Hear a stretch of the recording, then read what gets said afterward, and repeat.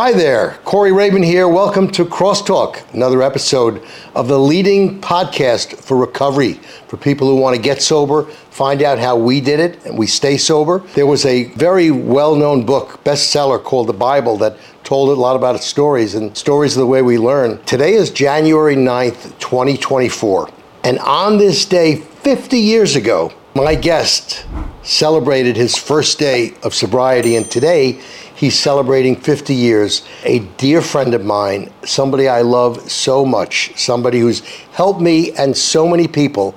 Please welcome Todd Whitmer. Todd, welcome to Crosstalk. Thank you, man. Thank you. Thank you for that introduction too. That was really sweet. I'm so honored that everybody is grabbing for some of your time today, and you are giving a little bit of your time today to our listeners and to me, and I'm grateful for that. So Todd, what we want to do is we want to just find out about Todd Whitmer and how it is that you've come to the place that you are right now, a leader of people who are sober, a power of example to me and to so many people. So how did it start? And tell us where you were and where you are. Okay. Okay. Well, I always talk about what happened 2 days before I got clean and sober, but it's such a story that I want to maybe save that. And I don't want to get into that story too much because it's like kind of a funny story, but it's a sad story and a tragic story in many ways. But it was a beginning story. So I don't want to quite do that yet. Okay. I'm not sure why. All right. So where do you want to start?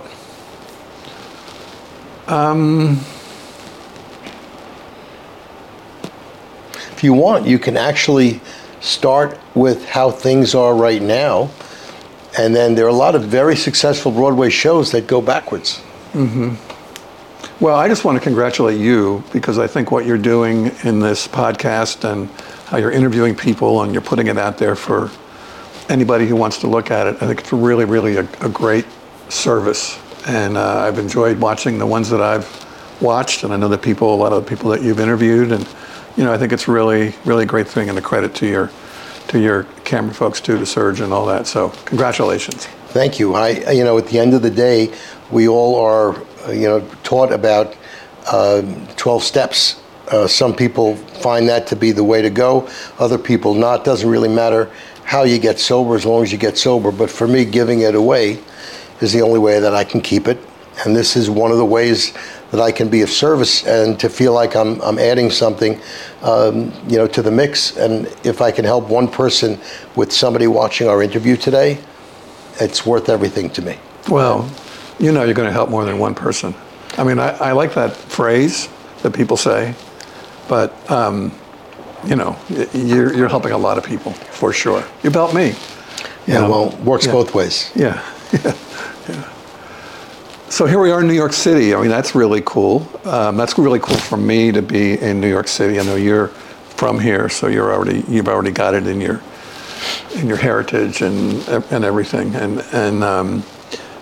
But I think one of the magical things for me in my journey in recovery was to be able to come and work in New York City, in the greatest city in the world.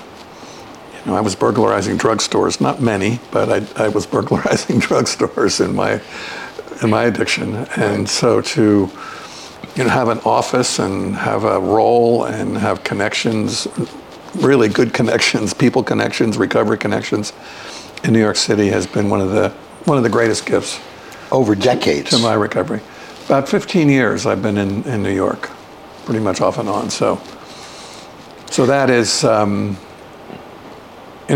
that's something that I never would have thought could have possibly happened in my growing up times and all that. And a lot of your life has been spent in the field of recovery services and helping other people.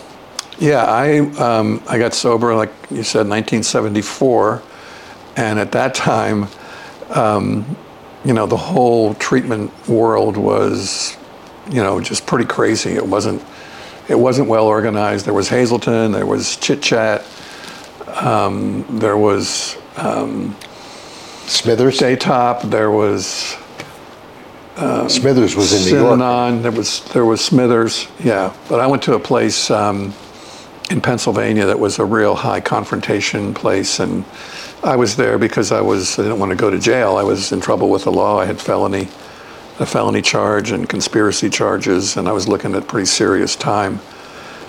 So I, went to this treatment center, and I decided to stay out of jail. So I did everything that they told me to do.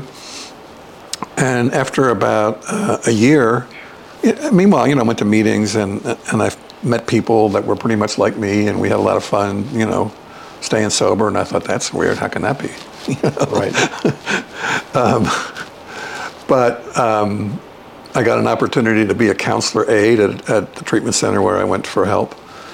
And then I decided, well, maybe I'll get more involved with this. So yeah, I've really been in the addiction treatment recovery career basically for at least 48 years of that, 50 years. Is one of the things you get from being in that field, do you feel like it sustains your own sobriety as well as, guiding other people? Well, of course, when you're, working with people and around people, you certainly are aware of the insanity of addiction and how it affects people. But I learned really early that you have to have your recovery outside of your work. Your work is not keeping you sober. Your work is not the way to maintain sobriety. And I've seen people get too much into, well, I don't need to go to meetings. I don't need to do other stuff. I'm seeing it every day. So yes and no, I guess I'd say with that. But my recovery has basically been outside of it's important for me to keep it outside of my work. Right. I still go to meetings today. I was at a Zoom meeting yesterday morning at 6 a.m. Right. So they were beginning. I go to meetings every day. I'm not like, Right. It's not Not every day, but you're still connected, and you're connected to the things that got you where you are. Yeah. I don't talk about my work and meetings. I stay connected in that way. Right. So, why don't you tell us a little bit about you personally and your journey, not necessarily your breaking and entering or anything you might want to, because if I'm listening to this and I don't know who you are, I want to know how the hell you got to the point where you're happy, you live purposefully. I know personally you have amazing relationships, both on the professional level and personal level. How the hell do you do that? Mm-hmm. How does that work? Yeah. I think it's it's a good question. I guess I think recovery is a journey of personal growth, right? You just, number one, stay sober a day at a time, and then you do some work around it. And I've had a lot of therapy, over the years. I did 4 rounds of Jungian analysis with, true Jungian. I wasn't the analyzer, I was the patient, That was really super helpful to me. But, working the steps and, just being honest and it's been important to me, I guess, it's interesting you ask that question because I think I was in college, in the 60s, so college in the 60s. I was a searcher, I took courses in Oriental philosophy and Zen Buddhism, and I wanted to. I knew there was more to what was going on than what I was living. On some level, I knew that, even though I was living just the suburban Pennsylvania, Lancaster, Pennsylvania kind of life, I guess, in terms of growing up, Eagle Scout, acolyte in church. A family that was, parents were together. But it was the 60s, and I'm so grateful to be as old as I am because it means that I was alive during that incredible period of time, from the, I bought all the Beatles albums right, from the record store downtown. It was the day they came out, played Sgt. Pepper with my best friend, and listened to it and tried to figure out the words together that first day it was out. So marched against the war in Vietnam like 8 times in D.C., which was interesting. That's an interesting thing to think about recovery because, or not recovery, but addiction. Because in the early days of the marches against the war in Vietnam, it was amazing. So that's probably 60, the moratoriums were, I think, 68 or 69, maybe 60, yeah. And it was all kinds of people, you know. There was spiritual people, there was religious people, there was attorneys, there was professionals, and there were, you know, hippies, long hair, you know, protesters and singers and all that. And over the years, 3 or 4 years of those marches, you know, it just got to be, don't drink any of the wine in the green Gallo bottle. Will so-and-so please come to the acid tent? You know, it just, that diversity of people that were all about making changes. Mm-hmm. And I was part of both, but I was seduced by drugs for sure, using everything that there was to use. Well, you were at an age where, you know, it's easier to get influenced by that than, you know, I think when you're very young or much older, but anybody is susceptible to that. Yeah, yeah. But it was an exciting time to be alive, you know. I mean, we had what we called a commune that I kind of was part of. It wasn't really a commune, but it was a bunch of people living together on a farm. Right, in Pennsylvania? In Pennsylvania, yeah, outside of Lancaster. You know, really trying to talk about all the stuff that's happening now. We were trying to eat organic food. We were trying to grow our own stuff. We were growing our own pot. You know, Right. But it was a very exciting time to live. And, you know, that was one of the hardest things, I think, when I stopped drinking and stopped using, because the place I went to was so high confrontation. They said, you must cut off all your friends, everybody, nobody, you can't, you know, they're all going to take you back to your Were you able to do that? Yeah, pretty much, yeah. And looking back, was that a mistake or was that a good thing? Well, it wasn't, it was like, I think it was too either or, you know. It wasn't like everybody that I knew was. It was black and white. Yeah, yeah, this is my friend Gene, who I lost, he died 3 months ago. And he moved to our street when we were 8 years old. He's 14 days older than me. Same month, and we did everything together. You know, shoveled snow, rode bikes, the whole thing, up through high school. He went to Catholic high. I went to the public schools, and we kind of got separated there. And then he went to. He joined the Marines, and I was protesting, and you know we kind of lost contact. You know. And he had not a horrible time. He had he was in Vietnam, and you know he saw things. He saw his mates get killed. You know, and I wasn't there for him. You know, I was in my own fucking world. I'm so grateful that we reconnected, but it was several years later. So there was a period of like. And he wasn't somebody that I thought I had to cut away from, you know, when I went to treatment. But it was an example of, you know, everybody's different, everybody's unique. Every relationship is unique. And yeah, somebody, well, you know, on our commune, for instance, we had one guy, and he was as crazy as all of us. And I remember he went hitchhiking, we hitchhiked a lot, and he went away for about a week.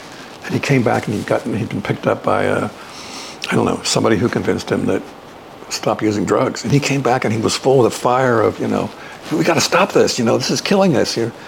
And, you know, we worked so hard for at least maybe a day and a half to get him high, you know, because he was telling the truth that we didn't want to hear. How'd it go? How'd it go for him? Were you successful? Oh, yeah. Yeah. It's much easier to go that way than the way we've gone. Right. Anyway, but yeah. So my friend, you know, when he came back from Vietnam, he He lived in the desert in New Mexico, and a couple months ago, about 2 weeks after he died, I went out there. I was there for a conference, but I went to the area where he lived, and I bought this this piece as a reminder because that was a true friendship, man. And I'm so grateful that we reconnected. Probably when we were both like 35, maybe, and never looked back then. I'm sorry you lost him, but I'm glad you had that relationship. Yeah. Sounds like one of those, meaningful ones, once in a lifetime time of friendships. Yeah, without a doubt. You have a lot of that. I do. You do? I do. You and I didn't know each other back in the 80s, right? But we knew people in common. Shelley. Yeah, Shelley was the guy. Shelley. Yep. He wrote a book called The Samaritan Solution, Shelley Barron. Okay, are you in it?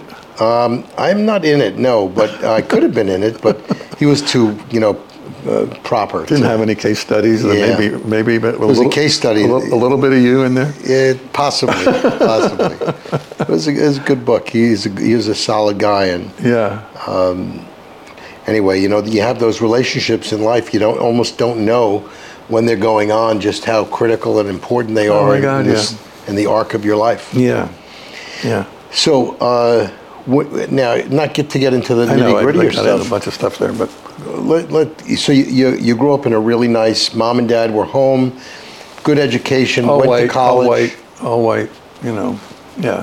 Suburb of Lancaster, Pennsylvania. Right, and so were you discontent? Is that what led you to start dabbling into substances, or was it just something that everybody was doing?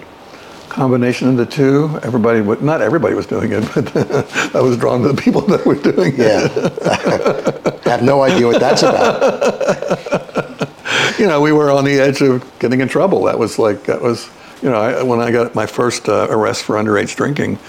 I cut out. They didn't put our names in it because we were underage, but I cut out the newspaper and I kept my wallet. That was the badge of honor. That was as cool as being like a quarterback, football team. I wasn't. Your sweater had stripes. But I was a stutterer, so that's the other thing. I started stuttering in second grade, and it really wore on me, and there wasn't a whole lot of help for that. I get good grades, except speaks fluently, X. So I really developed this thing that there's something I was different. There was something wrong with me. And maybe the first time I drank, the first couple of times I drank, the first 6 months I drank, I didn't stutter, perhaps, maybe.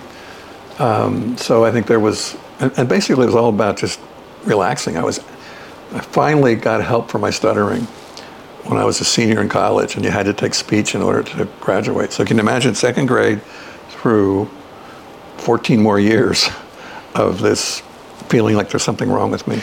So today, I've seen you 100 times as the MC in front of hundreds of people at events. And the last thing that listen to me stuttering, the last thing that I would think that you would have difficulty doing is speaking, because you seem so comfortable in front of a mic. So you took that course and all of a sudden, boom, it was no problem, or over a period of time you got more comfortable? What's interesting is I took the course, and but then they referred me to a speech therapist who filmed me and showed me the film and showed me that I was not breathing, and that was partly why I was stuttering. And so I learned to breathe. It was as simple as that. It's a very good skill during your course of your life. Right. And but here's the fascinating thing, though. This is the part that's recovery oriented. So when you get sober and you go to meetings and you go in the room and somebody says, "Would you read this? Would you read this?" It was the reading that really freaked me out. It wasn't so much the speaking, because I could decide what words I was going to say, but I just got more anxious about that. So I started to go in late, so I wasn't there when they passed the book around, or I'd sit the other end of the room. So eventually, that would have taken me out, I'm sure. And one day, for some reason, the chair slid the book the whole way down the end of the table. It was at a Narcotics Anonymous meeting. It says, Todd, will you read this? So I was probably sober maybe 9 months or a year. And I'd mastered this stuttering because I'd learned that technique, of breathing. But I stuttered the whole way through it. And then I confessed at the meeting, and it changed everything. But I still had to learn about breathing and all that. And I'm really glad that you said that, because I do enjoy, but you are an inspiration to me in terms of the way you handle yourself and the way that you speak about things. How'd we get on me all of a sudden? No, it's true. I was thinking about how funny you are, I said, I want to be more funny in this next 50 years. That's what I'm thinking. The thing is that, there are certain things that we do that make us lose track of time. Oh, yeah. Laughing is one of those things that you can't do enough of. Right. It just feels so good. It's a little like dancing. Yeah. Stuff that makes you just, that's what I was looking for when I was getting high. Yeah. I was looking for something that kind of took me outside. Today, laughing, fortunately for everyone else, I'm not doing a lot of dancing, because that would make everyone else laugh. Well. But laughing is great. And I took a stand-up comedy course this summer. I know. It's so much fun doing that. It's wow. I was a little off-put by when we had our charity event that no one said, Corey, come on up here. You only were sitting. I sat you right in the front row. You could have just jumped up there. You gave me. I was giving you everything I could. I couldn't. You did good. I figured that you'd get in some kind of a banner with. And the crazy thing is that night, a comedian. I don't know if anybody's ever heard of him. What's his name? Seinfeld. He was on that show, right? Right. He's Larry David's guy. Yeah. Yeah, well, he showed up that night and did 15 minutes of hysterical stuff. He was good. Yeah, so, I've learned that it's probably a good idea not to follow a guy like that. I know, you would have been on earlier, probably. Exactly. And we didn't know he was coming till the very last minute that night. What a great surprise. So, this particular band is Greg's Gift and Karen. And, Greg's Gift, of course, is our comedy night that we've been doing. For the Greg Grossman Fund, the scholarship fund. And, wow. What a...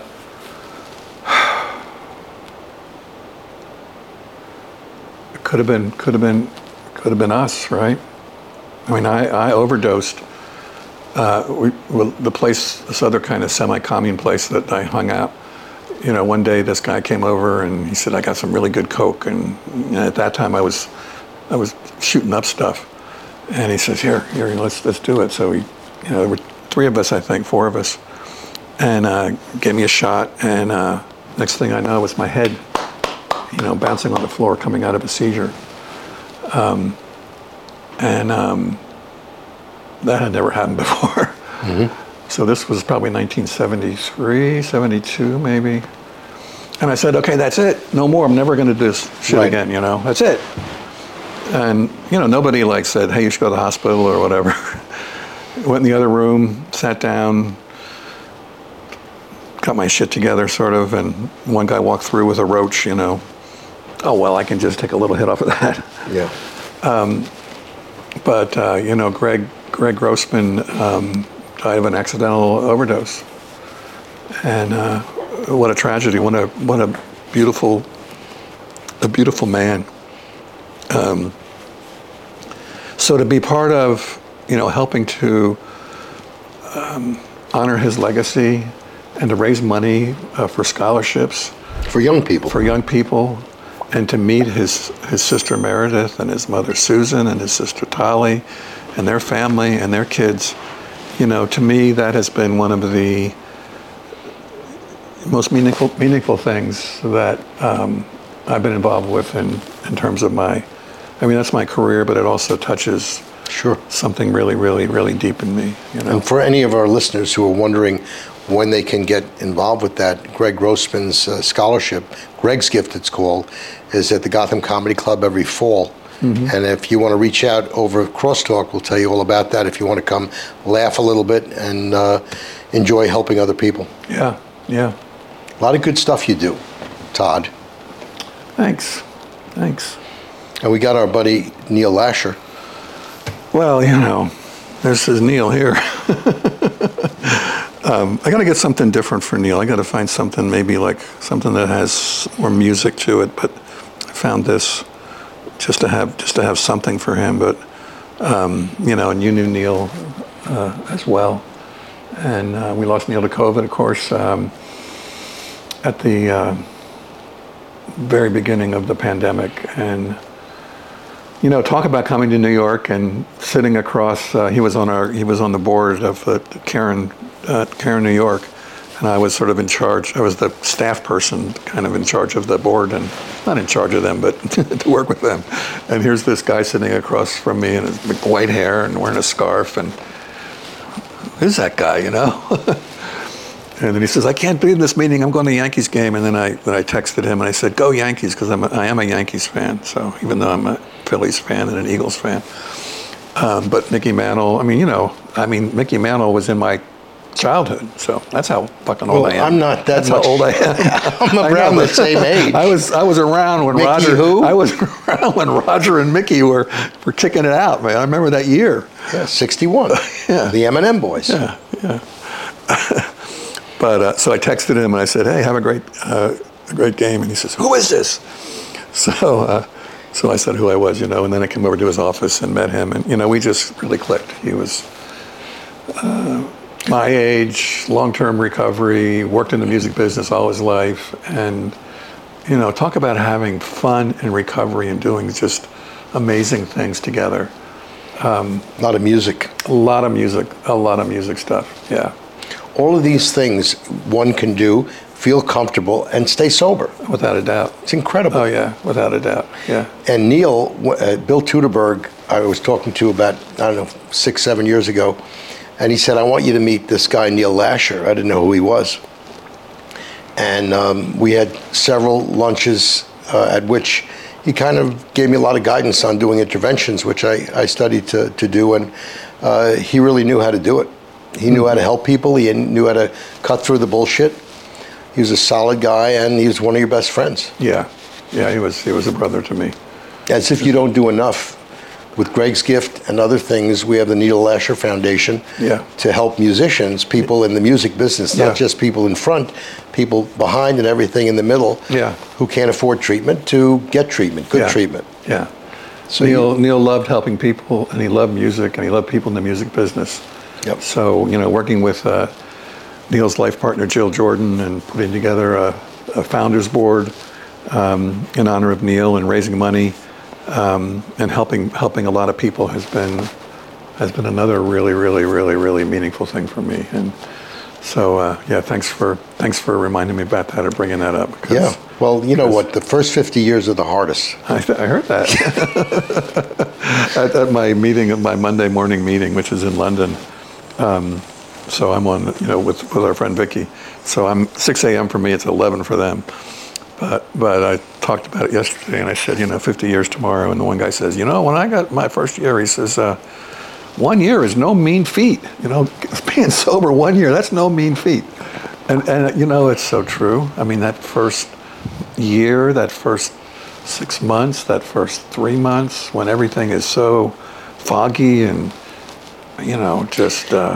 And for people listening to this who are trying to see how to do it, 1 day is a miracle, too. 1 day is a miracle. That wasn't the easiest thing to do. How many times did I try to have 1 day? Yeah. And I wasn't able to do it. Yeah. It's, really for me, 50 years continuous. I haven't had a relapse yet. But it was really the law. It was really the threat of jail. It was really, I didn't want to go to Rockville State Penitentiary. Shelley scared the shit of that. Yeah, I would imagine. So I did everything you could do. So it wasn't like I was I'm going to do this recovery thing. But, Shelley used to talk about leverage. yeah. Leverage being really important, whether it's the leverage of a spouse or a parent Yeah. or sibling or an employer or the law. The law. It's all kinds of The law ways was- you the law get was big for motivated me. to get your shit together. Yeah, the law was big for me. For sure. Yeah. I like the idea of being alive. I had OD'd in 1982, and after coming to, I noticed that there was a black kind of a contractor's garbage bag with my clothes in it. And I remember when early days I used to qualify at meetings, I used to say, well, I knew my father dressed me to get to the hospital because there was a striped jacket and plaid pants. Oh my God. Because he couldn't do that. But I took the bag out, and in the pants I found 2 Quaaludes. Wow. And I had just overdosed. Uh-huh. And what did I do? Oh my God, of course. I took 2 Quaaludes. Yeah. It was at that moment I realized that there might be a problem. Right. Yeah, that was a couple of weeks before I entered treatment. Yeah, yeah. I remember Quaaludes. Yeah, I hear you, man. It's the whole thing of hitting bottom and all that. What does that mean, really? It's such a. I don't like that phrase because I don't think anybody has to hit bottom. I think what is a bottom? It really depends upon the person. It's a turning point. It's a turning point. It's as Christopher Kennedy, last name was Christopher Kennedy? Yeah, no, Christopher. You having like a senior moment now? Moments of clarity, the book Moments of Clarity. Oh, That's okay. what you're talking about. Yes. Who do I mean? It's okay. I knew you have it together. You know who I mean, though, trying right? to laugh. Yes, I do. I just don't remember the book. Say his name. I'm too old. You're not going to say his I name. would tell you the name if I knew it, but I can't Lawford. remember. There you go. That's right. That's Kennedy's relationship. Peter Lawford. Good book. He's Peter got Lawford. those 16 different Right. rules. Different. But he has stories of moments of clarity. That's another one. He's got a couple books. But anyway. It's a really good book. It is. But I think that's the point of, I guess I want to just say that in terms of when you have those moments of clarity that you're talking about with those 2 Quaaludes, I had that moment of clarity when I'm laying on the floor coming out of a fucking seizure, but I didn't try to grab a hold of it. So, I think that's what, instead of bottoms, we should be talking about moments of clarity. And I like that. And heightening the awareness of that. So in terms of, this has been a very different interview than we've had before. And I think it's really wonderful that we're kind of going outside the box, because this is really, it kind of defines what Crosstalk is all about, which is just back and forth, exchanging ideas, things, people that we remember, times that we remember. This is perfect. It couldn't be more perfect. In terms of the day that we're enjoying today, which is the day that you celebrate 50 years of sobriety, Sergio, do you have some? I'd love to show Todd and our listeners something, a surprise that I have for you. And I don't exactly know how this is going to look on camera, but it's going to feel really good to me. Okay. So our producer, Sergio, is about to unveil something that I want to share with you and everybody else. Uh-oh. If he, I hope I like it. I like it. The nice thing about this is we can edit this, so it doesn't have to be I really. I hope it's something that. I think you're going to like it. I do. You might not like all of it, but you like some of it. Okay, all right. That's life. Yeah, it's very true. Very true. It's probably going to be the first of other celebrations you'll have today.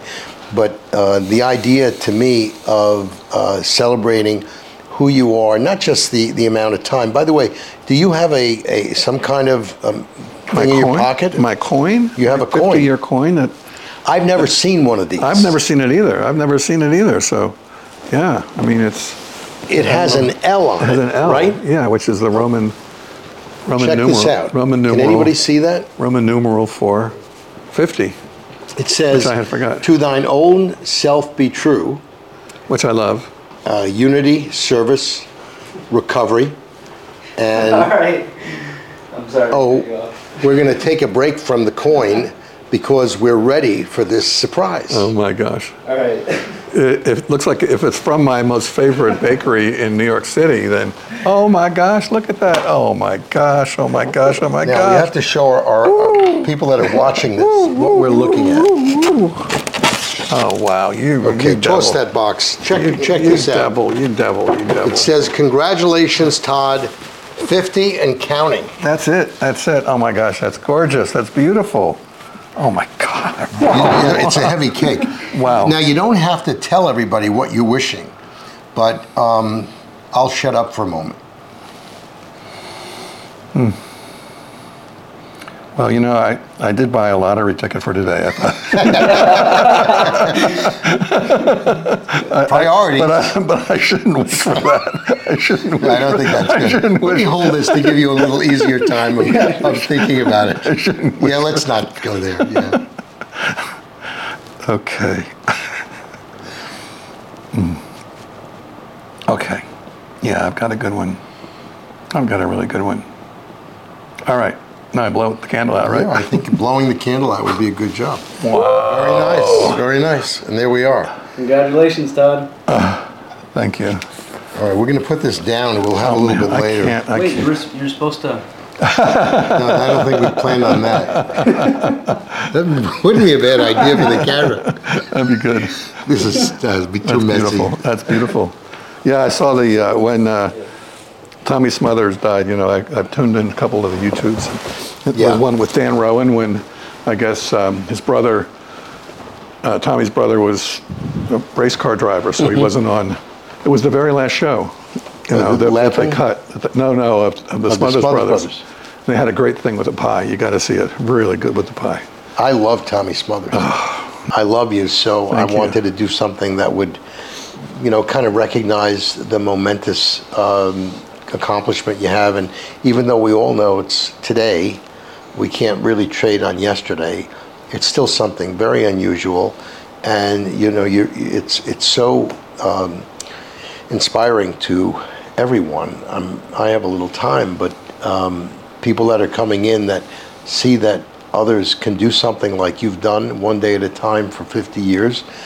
You know, if you can do it, then the next guy can do it. That's how this thing works. And, you know, you just by your continuing to show up, and of course, everything else that you do on top of that, it's not just the time, it's what you do with your time.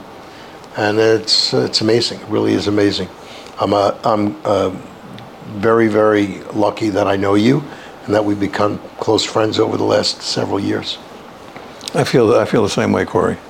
I really appreciate you, and I appreciate you're really good at giving gifts that are meaningful.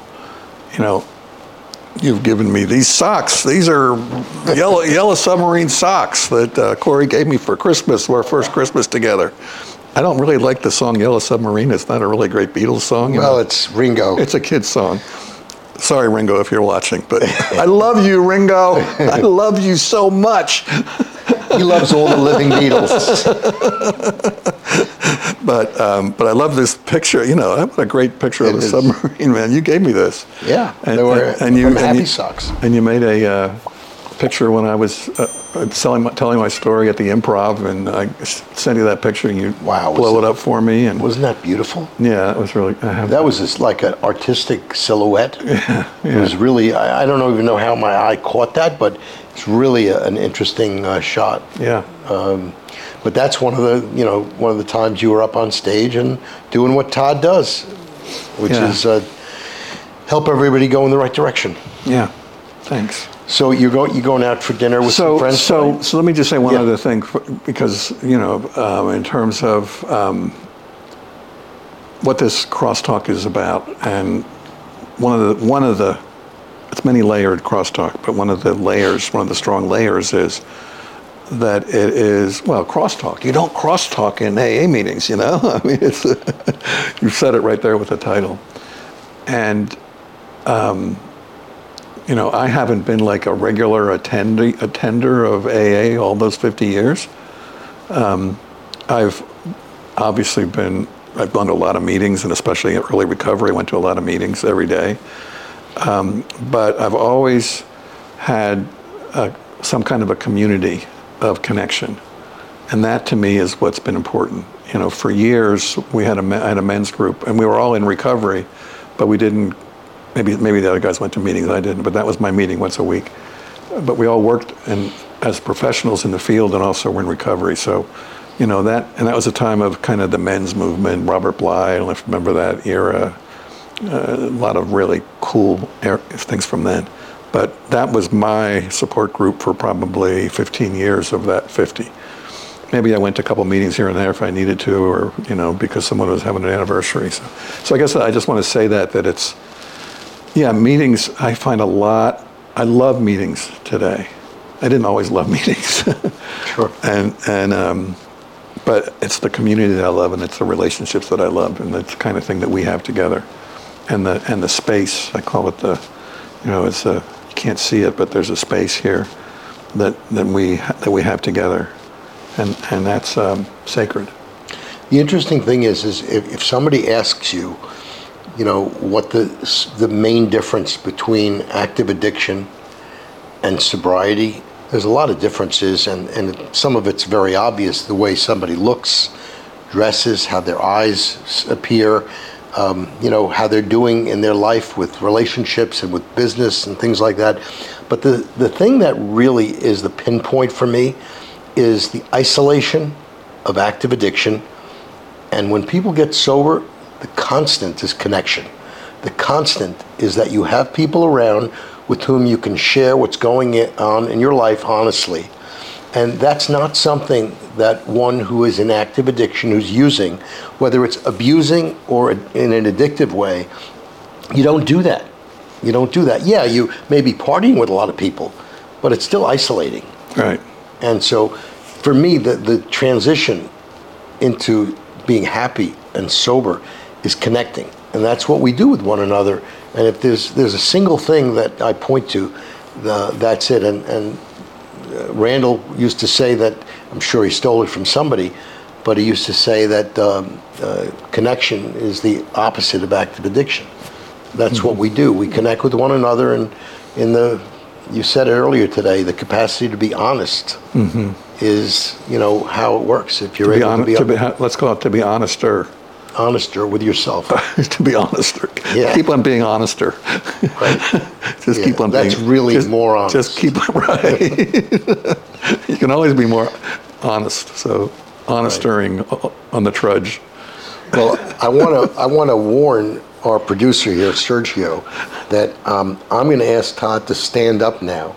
Usually we get pictures of the guest and my butt when we do this, so I'm hoping that we can somehow raise the camera above butt level so that I can give you a big hug. Okay. Can we do that? Sure. Are you ready? I'm ready. Go ahead. Okay. We both made it. Love you, man. Thank Love you you so too. much.